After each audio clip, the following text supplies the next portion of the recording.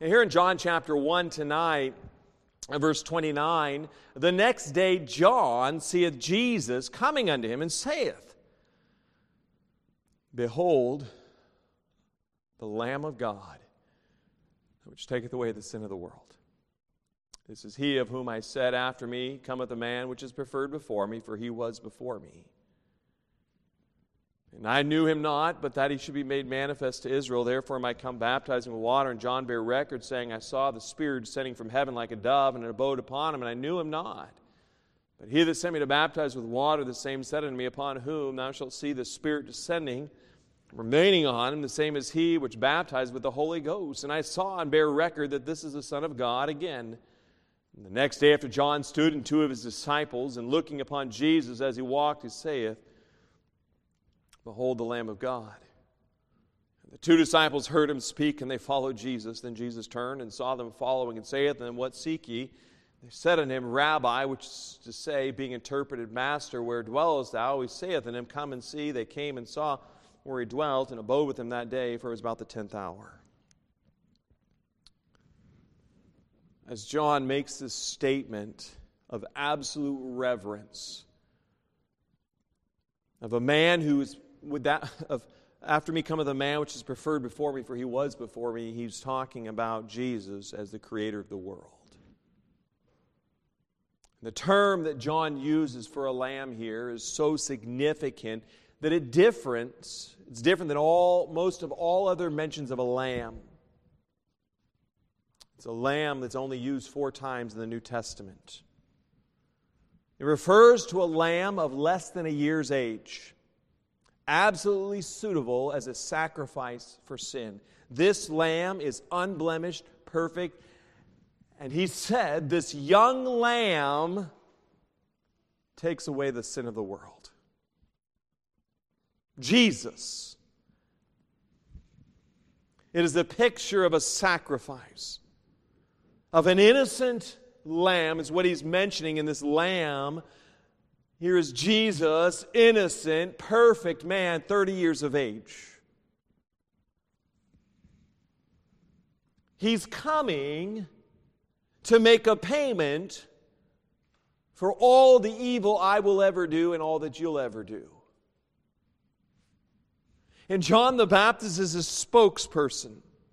The 13 words uttered here to change the course of history. Behold the Lamb of God, which taketh away the sin of the world. My friend, what a statement. A statement revealing the humanity revealing the wickedness of humanity, the vileness of humanity, but the remedy for the disease of sin.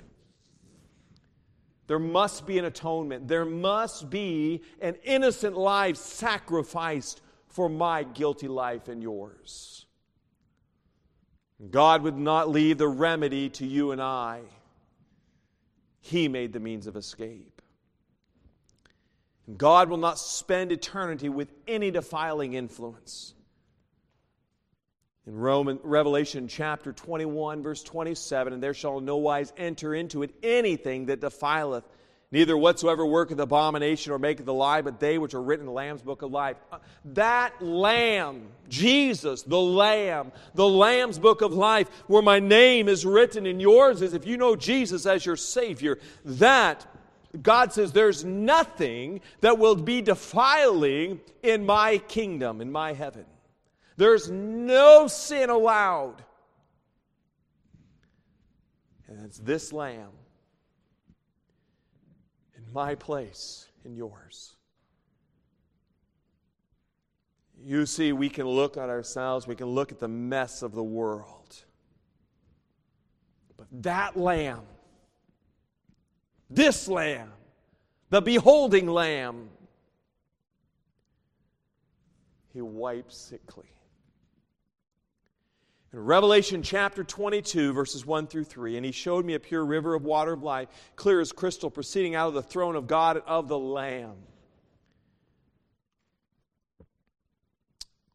And then verse 3, And there shall be no more curse, but the throne of God and the Lamb shall be in it, and his servants shall serve him.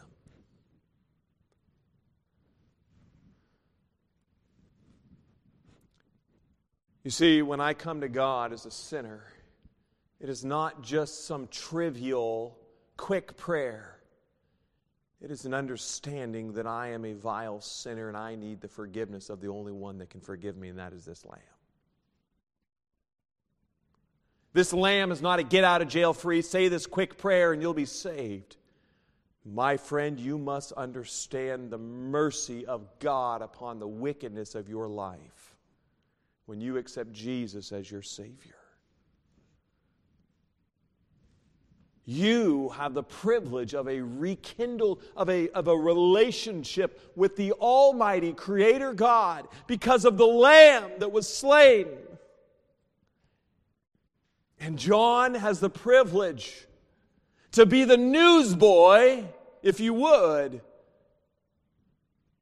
Read all about it. Behold the Lamb, my Lamb and your Lamb.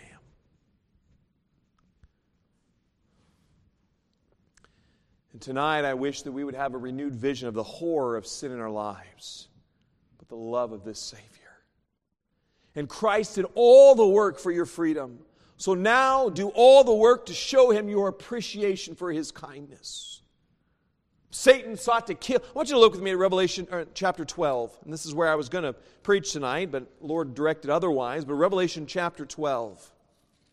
I want to tell you here that through the course of history, Satan, from Genesis chapter 3, verse 15, which is the proto-evangelium, all that word means is that is the first announcement of God saying, Satan, your head's going to get crushed. Revelation chapter 12, verse 1, and there appeared a great wonder in heaven, a woman clothed with the sun and the moon under her feet, and upon her head a crown of 12 stars. This is talking about Israel here. And I'll talk more about that at another time. And she, being with child, cried, travailing in birth and pain to be delivered. And there appeared another wonder in heaven. And behold, a great red dragon, having 7 heads and 10 horns and 7 crowns upon his heads. And his tail drew the third part of the stars of heaven, and did cast them to the earth. And the dragon stood before the woman, which was ready to be delivered. For to deliver her child, Jesus came out of Israel, out of Bethlehem, to devour her child Jesus as soon as it was born. In verse 5, and she brought forth a man-child who was to rule all nations with a rod of iron. I want to say, this Lamb, my friend, He came one time in humility, and He came in just a very lowly manner. But this Lamb, when He's coming back, oh my friend, oh my. Let me give you an illustration here on this idea of the deliverance. The richest black man in America stunned a group of graduating students at the weekend by promising to pay off all their student debt. He said, my family's going to create a grant to eliminate your student loans, announced Robert Smith to scenes of jubilation at Morehouse College in Atlanta, Georgia. Mr. Smith's gift to the all-male, historically black college is estimated to be worth around $10 million. Now, this is quite aged. This is 2019, excuse me. Some estimate range the gift upwards of $40 million or 52 million Canadian at the time. There were 396 graduates in the class. Tuition, room, and board, and other costs run about $48,000 per year, according to the president of the college. I don't have to live off peanut butter and jelly sandwich, Aaron Mitchum, who was age 22, a finance student, said. Students react with joy on hearing Robert Smith's announcement that he's paying off their debt. He has drawn up a spreadsheet to calculate how long it would take him to pay back his $200,000 in student loans, 25 years, at half his monthly salary per his calculations, Mitchum estimated. And he wept. He said, I can delete that spreadsheet. I was shocked. My heart dropped. We all cried. In the moment, it was like a burden had been taken off. Mr. Smith, born to a middle-class family in Denver, Colorado, made his $5 billion fortune from his private equity firm, Vista Equity. The 56-year-old told the students that he was confident they would make good use of his gift. Now, I know my class will make sure they pay this forward, he told them. I want my class to look at these alumni, these beautiful Morehouse brothers, and let's make sure every class has the same opportunity going forward because we are enough to take care of our own community. We are enough to ensure that we all have the opportunities of the American dream. And now they're going for something very temporal. And imagine having some $200,000 in student debt. I know what it's like to have big school bills. And to have someone come and say, I'm paying it all off, would be amazing. But imagine you have a debt so large that it's going to take you eternity to pay it off. When John, by the power of God, makes this statement, behold the Lamb of God, which taketh away the sin of the world, he says, listen, your debt for eternity is eliminated. And the principle tonight is love the gift of God and behold Him with awe and gratefulness. Let's pray. Dear Heavenly Father, Lord, I come before you, and Lord, I'm amazed at the debt I owed and the debt I've been forgiven. That each of us, Lord, we have a debt. Lord, we're all criminals before you. And Father, we're deserving of a place that you call hell. And Lord, you loved us so much that you knew the mess we were in and knew we could never pay that debt off, so you came to pay that debt. And Father, I just want to say thank you. Thank you for the gift. Father, I pray for each and every one of us that this gift would be lived out day by day in appreciation of what we've been given. I love you. I need your help tonight, Father. Speak through me, and may you be glorified. In the precious name of Jesus, I pray. Amen. Think about this. You know, there's those who are listening, they're watching John baptized there in the river, and they're repenting of their sins, and they're placing their allegiance on the Messiah who's coming. And while you're doing this, and John the Baptist is conducting his meetings and preachings, and all of a sudden he sees this lamb. He sees Jesus coming.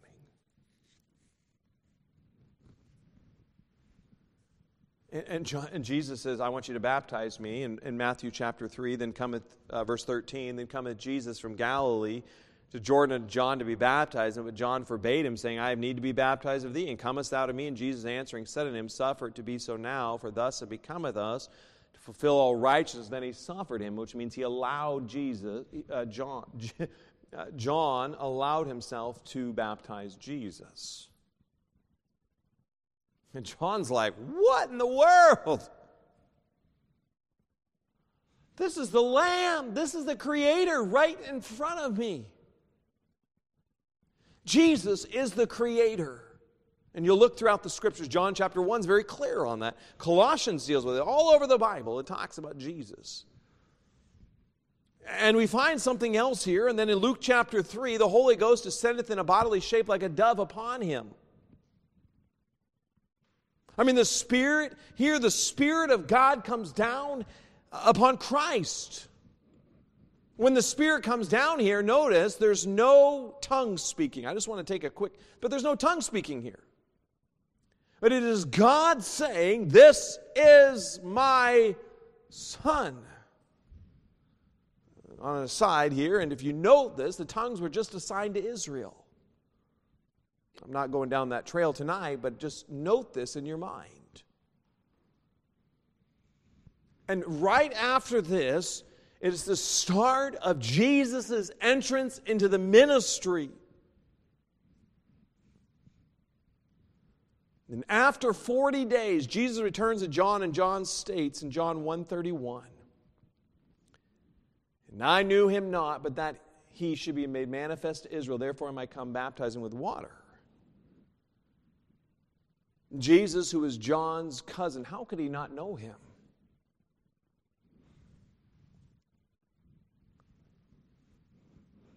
I mean, think about this. They're cousins. And I knew him not. But this child would grow up out in the desert and prepared as a great prophet. I'm talking about John the Baptist. To go before the face of the Lord, to prepare his ways. And he was in the desert till the day of his showing to Israel. And And after 40 days, Jesus returns to his time in the wilderness, and he brings, and being greatly tempted by the devil, so much so that the angels came and ministered and strengthened Jesus after the wilderness temptation. And he fasted for 40 days. I think you and I would be pretty hungry after 40 days without eating. I mean, he's weak. But here's something that's exciting. Look with me about this lamb, Revelation 12:11. This is the passage of Scripture we'll be getting into here shortly, and I got a little precursor to this. Revelation 12:11. You see, the lamb is not just for salvation. The lamb is not just so I can know that I'm on my way to heaven and I've got a relationship with God. In Revelation chapter 12, verse 11, and they overcame him, Satan, that him there is Satan, by the blood of the Lamb, by the word of their testimony, they loved not their lives unto death. If you want to be victorious in your Christian life, it's the blood of the Lamb. Woo-hoo! Now that's exciting. It's the Lamb. He's He's in my place and he's in yours. This is a special title for our Lord and Savior. He is called the Lamb explicitly only twice in the Old Testament, only twice in the Gospels, only once in the book of Acts and once in the epistles. He is called the Lamb, however, 28 times in the book of Revelation. Why was he not called the Lion of Judah?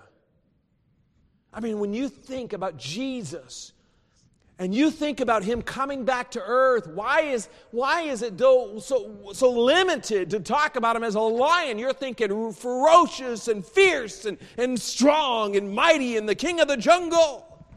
Why a lamb? Bah. Right? Why just a lamb? I mean, he could have been some strong and carnivorous animal. You know, what high school team calls ourselves the Lambs? The Thompson Lambs. They don't do that.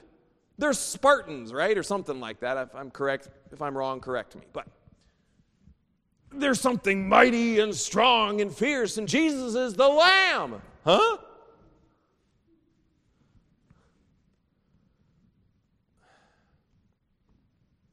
And John uses a word for a lamb of a years old or younger, a baby sheep.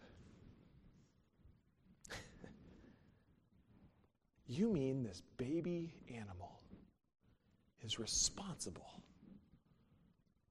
for the vanishing of all my sins? That word take away, which taketh away, is to remove the guilt and punishment of sin by a total reparation. What does that mean? A judge might say, I want you to do X amount of hours of community service. God says, I want you to spend eternity, well, not God, but the penalty for sin is death, for eternity from him.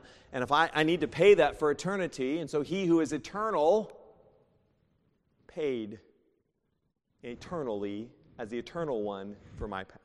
He paid it one time on that cross. But as the eternal one, he pays for all that I owe.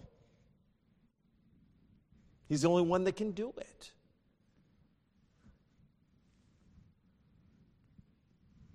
In Acts chapter 8, verse 32, look at the character of this lamb.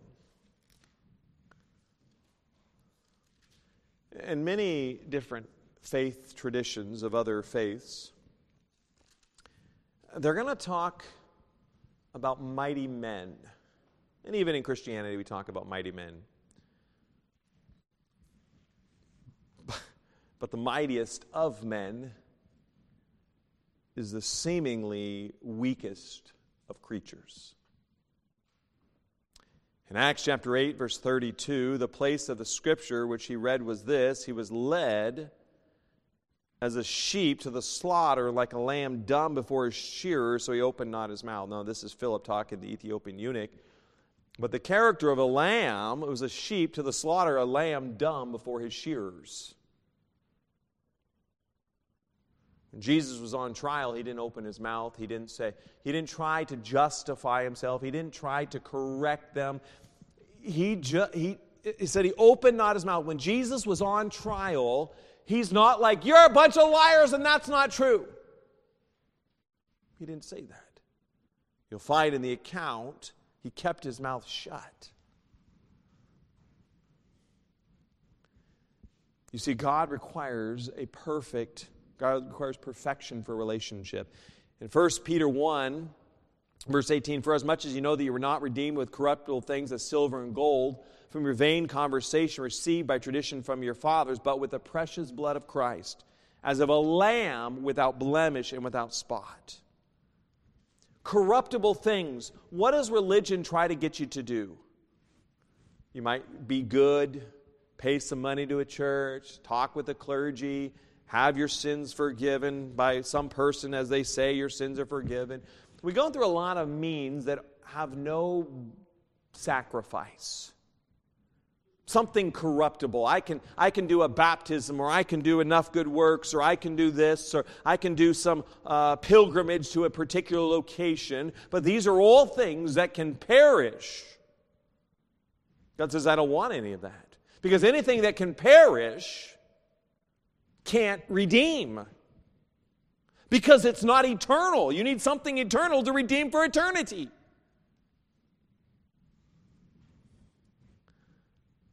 A lamb without blemish. And why all the blood?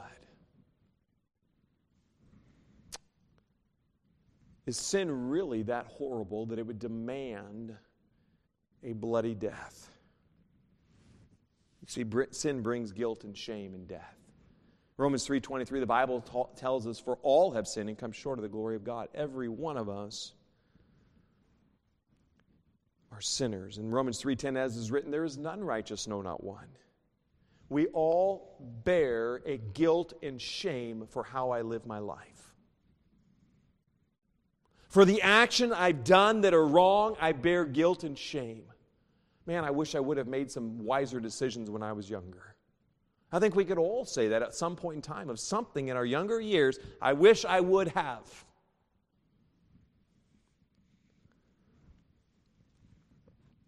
The Bible tells us, for the wages of sin is death. There's a penalty. And Adam and Eve would eat that fruit of that tree, forbidden tree, and they were ashamed. Your conscience feels shame and guilt. It could also be in the depression. It could be of just this constant thought, I wish I could have. I wish I was better. I wish I could make right decisions. All of these things that we bear of shame in our lives. Because we live in a world of sin and we give in to sin. And then we feel the consequences of sin, of the reproach, and a conscience that is saying, hey, you're guilty. And I feel guilty all the time. That idea, that thought that I feel guilty for the life I've lived. So how do I get out of that? How do I get to the place where I'm no longer trying to be good enough, trying to work hard enough, trying to do something to make something inside of me, that hole that's inside of me? I mean, there's a hole inside. I'm not talking about me personally, but I'm saying for so many, there's a hole inside and they're saying, I don't know why. And they'll go to this thing and then this thing, and they'll try some religion, and that doesn't work, that doesn't feel better. And then they'll go to this and this and this, and then they might try drugs and alcohol. They might try women. They might try all sorts of things, but it never satisfies that empty place inside.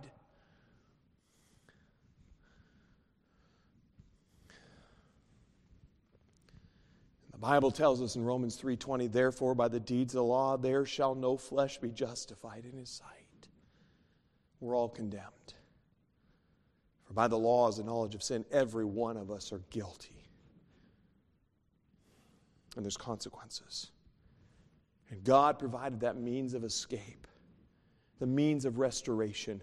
Why was it so significant through Israel's history that Satan tried to destroy the messianic lineage, Messianic is a word meaning Messiah.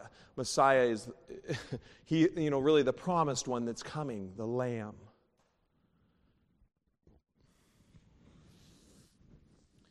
This is like a person behind the bars of prison think that if he's good, that he can just mysteriously get out of prison.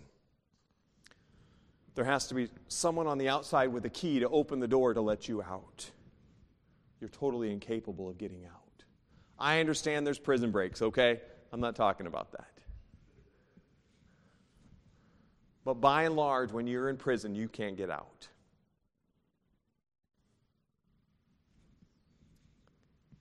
And it's in Genesis 4:4 we see the sacrifice with Adam and Eve as they wear the clothing, and then in Genesis 4:4 Abel offers the firstlings of his flock.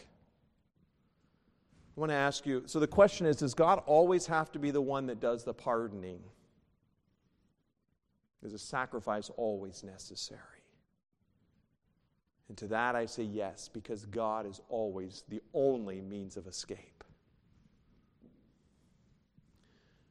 But the escape or the rescue from my own guilty conscience involves an innocent life that's never breached any law, never broken a law, that's innocent and perfect. You said no one existed like that. Yes, they did. Jesus Christ. He's the only one. He who is eternal, he who is perfect, he who is innocent, his innocent life for me. When John makes that statement, behold the Lamb of God, my friend, I wish I was in heaven. See the angels shout for joy. Imagine the heart of Jesus. All throughout his ministry, even as he was on his way to the Garden of Gethsemane, he's saying, I'm going to die. As he comes on the scene, the time is ticking. He said, I know I'm going to that cross. I'm finally going to be the ultimate and only sacrifice that humanity will ever need. We sang tonight, as my daughter chose, Jesus loves me. The world will tell you you're worthless, you're a piece of trash, maybe you've messed up. The world tells you a lot of things. But it is Jesus on that cross. As Abraham, when his son, he put his son on the offering as an offer, as God called Abraham, who had a son. His son carried the wood up there. Abraham's son Isaac was totally capable of refusing his dad to sacrifice him. He got on the altar, and then Abraham tells his son, God will provide himself a lamb for a burnt offering. And they saw a ram caught in a thicket. God stopped his hand from slaying his son. God provided a lamb.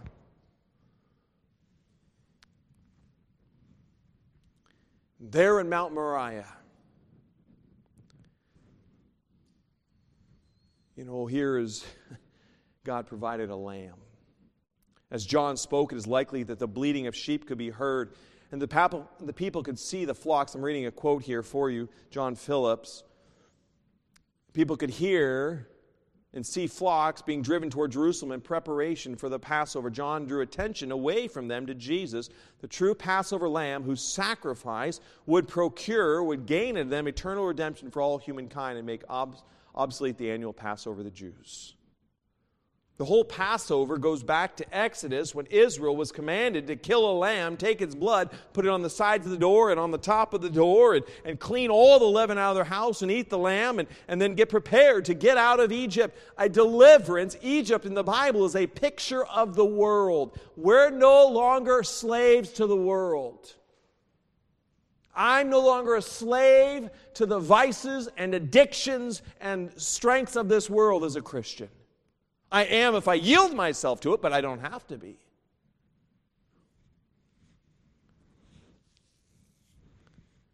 Because there in Egypt, you either slay the lamb or God would kill the firstborn son of the Egyptians. God did deliverance from a horrible, impossible situation. In Leviticus 17:11, for the life of the flesh is in the blood, and I have given it to you upon the altar to make an atonement for your souls, for it is the blood that maketh an atonement for the soul.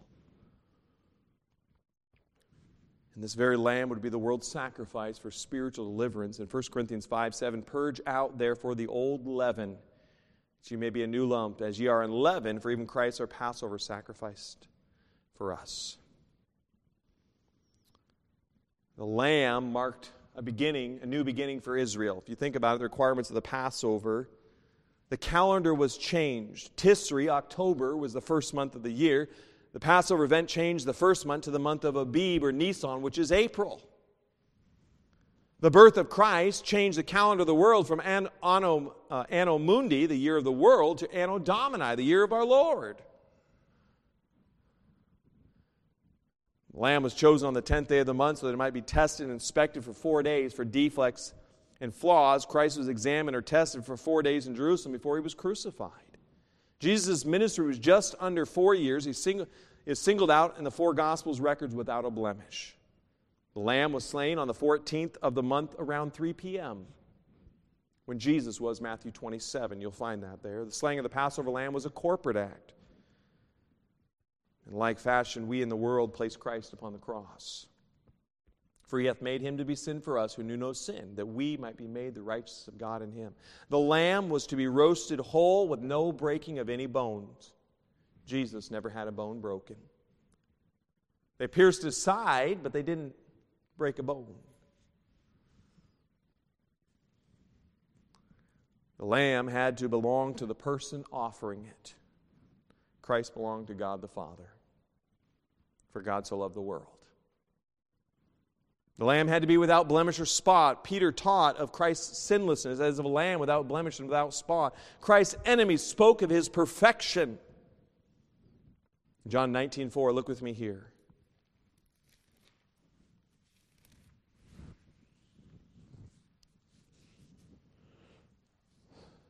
John 19:4.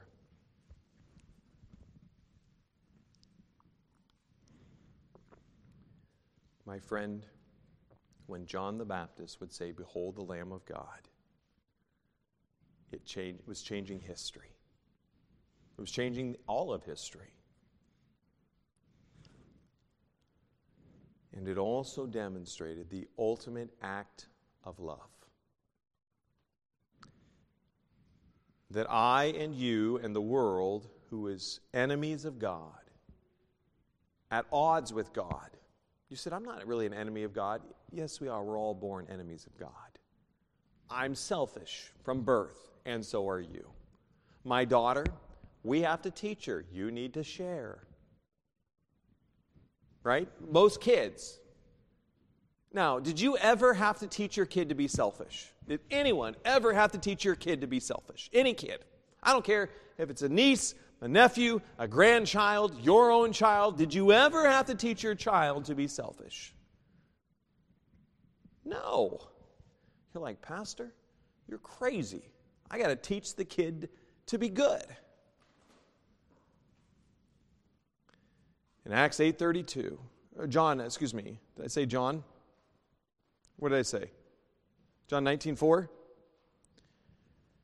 Pilate therefore went forth again and said unto them, Behold, I bring him forth to you, that ye may know that I find no fault in him. Jesus, this lamb, was innocent, inspected by the very government, and found faultless, without blemish.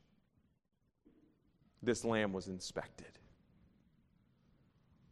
God provided my escape and yours. In Acts 8:32, the place of the scripture which he read was this: He was led as a sheep to the slaughter, and like a lamb dumb before a shearer, so he opened not his mouth. Now, my friend, this evening, as we think about the Lamb of God, and I'm almost done, the forgiveness is only available if you're willing to accept the Lamb of God for who he really is. He's my lamb. Is he yours? Is he your lamb in your place? The eternal God who died on that cross, perfect, innocent, unblemished, is he your lamb? The Bible tells us, Romans 6:23, for the wages of sin is death, but the gift of God is eternal life through Jesus Christ our Lord. The whole world is the farthest ripple of the sacrifice of the Lamb. In Genesis 4, the sacrifice of the Lamb was for an individual. The man was Abel. In Exodus 12, the sacrifice of the Lamb was for a household, the Passover lamb. In Leviticus 16, the sacrifice of the Lamb was for an entire nation there at the tabernacle. In John 1:29, the sacrifice of the greatest lamb, the Lamb of God, was for the entire world. In conclusion, look with me at Romans chapter 8, verse 1. Romans 8:1. I lost my place back there for a moment. I apologize.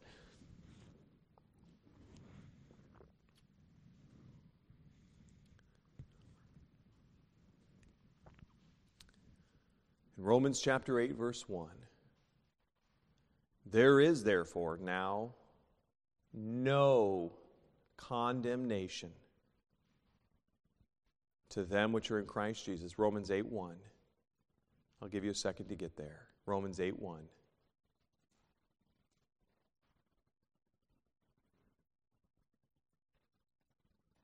There is therefore now no condemnation to them which are in Christ Jesus. Condemnation. If you're in court and the judge makes a verdict against you, that's condemning you. I have nothing to be condemned about because I'm in Christ Jesus. Who walk not after the flesh, but after the Spirit. For the law of the Spirit of life in Christ Jesus, the Lamb, hath made me free from the law of sin and death. The law of all the guiltiness of my conscience, all it does is bring about death in my life. But this Lamb, the Lamb of God, my record is pure. Pure. And my friend, you don't need to have the weight of sin in your life. Tonight, you can be forgiven by God. And all you need to do is receive the gift. You can't pay for it. Because if you're going to pay for it, you'll have to pay for it for eternity. And I don't think any of us want to pay for it for eternity. This Lamb, He's my Lamb. Is He yours? Have you ever accepted Jesus Christ as your Lamb? For more than a century, on the roof of the chapel of Werden an der Wöhe in Nordholm, Germany, stood a curious stone carving of a lamb, a reminder of an interesting event. During the mid-1800s, a workman was on the chapel's roof making repairs. He was sitting in a basket which was fastened by a rope. On that fateful day, the rope gave way and he fell more than 20 feet to the ground. The ground was covered with gravel and sharp rock, and the workman should have been killed. But to everyone's amazement, he survived the fall and was uninjured. What happened was a lamb had come next to the church building to feed upon some of the tender shoots of grass. When the workman fell, the lamb was crushed, cushioning the man's fall. The lamb died, but the workman's life was spared. Out of gratitude, the workman carved a stone image of the lamb and had it placed on the roof at the exact spot where the man fell. It was a reminder that a lamb had died to save his life. Jesus Christ is the Lamb of God who takes away all of my sins by His death on the cross. God gives this gift freely to all who will receive it. My friend, you can't be good enough. A lot of people say, well, I'll reform my life. I need to get rid of some bad things before I come to God. You're trying to pay Him for it, and He won't receive it. The only way you can pay Him for it is for eternity. I don't think you want that payment. How about I just take the gift? And by faith, I ask Jesus, please forgive me, a wicked sinner. God, I know I deserve hell. But I know that Lamb paid for me on that cross. He was innocent, and He made the eternal God, paid for all my sins for eternity. He paid for them on that one-time act on that cross, His death, burial, and resurrection. And my friend, if you'll just ask Him to forgive you and be your Savior, acknowledging you deserve God's punishment, right where you're sitting, you can become a child of God. And Christian,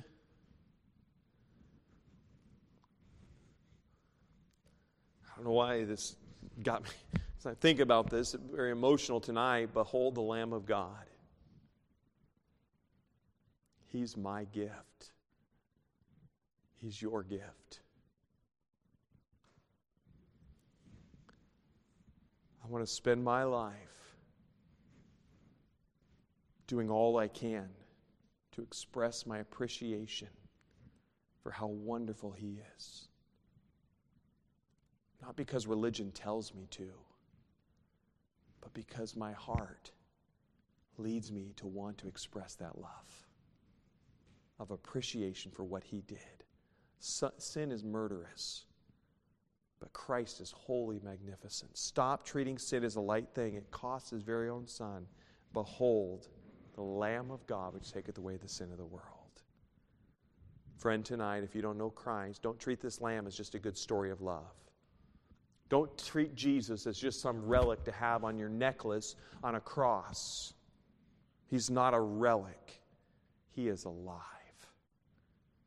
And you must make Him your lamb, or you'll be the one to pay for your wrong actions for eternity. So to all I say, behold the Lamb of God which taketh away the sin of the world. That's the very lamb that Satan taught to kill from a child, an infant. But that lamb didn't die. So tonight, behold the Lamb of God. Christian, this ought to stir our hearts to be so thankful for the gift we've been given. And if you've never received this gift, I would love to show you from the Bible how you can know for sure. We're going to have a time of invitation with if Mrs. Pat can come forward. My friend, this is the most important decision you'll ever make. You have a debt to God to pay, and you can't pay it. And I don't want you to pay that debt. God doesn't want you to pay that debt. Jesus doesn't want you to pay that debt.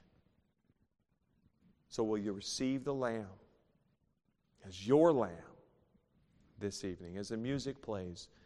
With heads bowed and eyes closed, this is a time of invitation. You said, what is an invitation? An invitation is a period of time where you just pray and you talk to God. However His Spirit was speaking to you tonight, if you'd like to come forward and I can show you from this Bible. If you want to get up out of your seat, I can show you from the Bible how you can know for sure Jesus is your Savior. If you've never accepted Him, my friend, you're refusing the greatest offer of love that has ever been known. If you're a lady, my wife would love to meet with you and show you from the Bible how you can know for sure. If you're a gentleman, I can meet with you. But this is our Lamb. That's the lamb that Satan wanted to kill as a child. It's sought to kill throughout Israel's history. But you can't defeat God's plan of rescue. And I trust tonight as a Christian, we will just be thankful and do all I can to just be appreciative of the gift we've been given. As I was preaching tonight, maybe you'd say, Pastor, God was working on my heart in an area, and I'd like you to pray for me. If that is the situation of your heart, would you just be willing to lift up your hand? No looking around, eyes closed. Just quickly slip up your hand and bring it back down. I'll be happy to pray for you. I will not mention your name, but I'd be happy to pray for you. Anyone like that this evening? Or maybe you're saying, Pastor, I don't know where I'm going to spend eternity. I don't know if I die where I'm going to go, but I'd like to know. Would you pray for me? I'd be happy to pray for you. Anyone like that? Slip up your hand real quick. My friend, this is a wonderful gift. In just a moment longer, as the music comes to a close, may you not reject the Lamb. And Christian, may we embrace the Lamb and be so thankful for the wonderful gift that paid my eternal debt. Let's pray. Dear Heavenly Father, Lord, I love you. And Lord, how it stirs my heart with joy to think about the fact that I can't pay my debt. Lord, I'm a sinner. I know all of us are. And Lord, you know our situation that we could never pay for it. And so you came down. You suffered and died in my place, in the place of every person here that's professed Christ. So Lord, we could be forgiven. And Father, I say thank you. And should there be anyone tonight that is not saved, I pray tonight they'd call out to Christ to be gloriously saved. Jesus, I love you. Thank you for being our Savior. In your precious name I pray. Amen.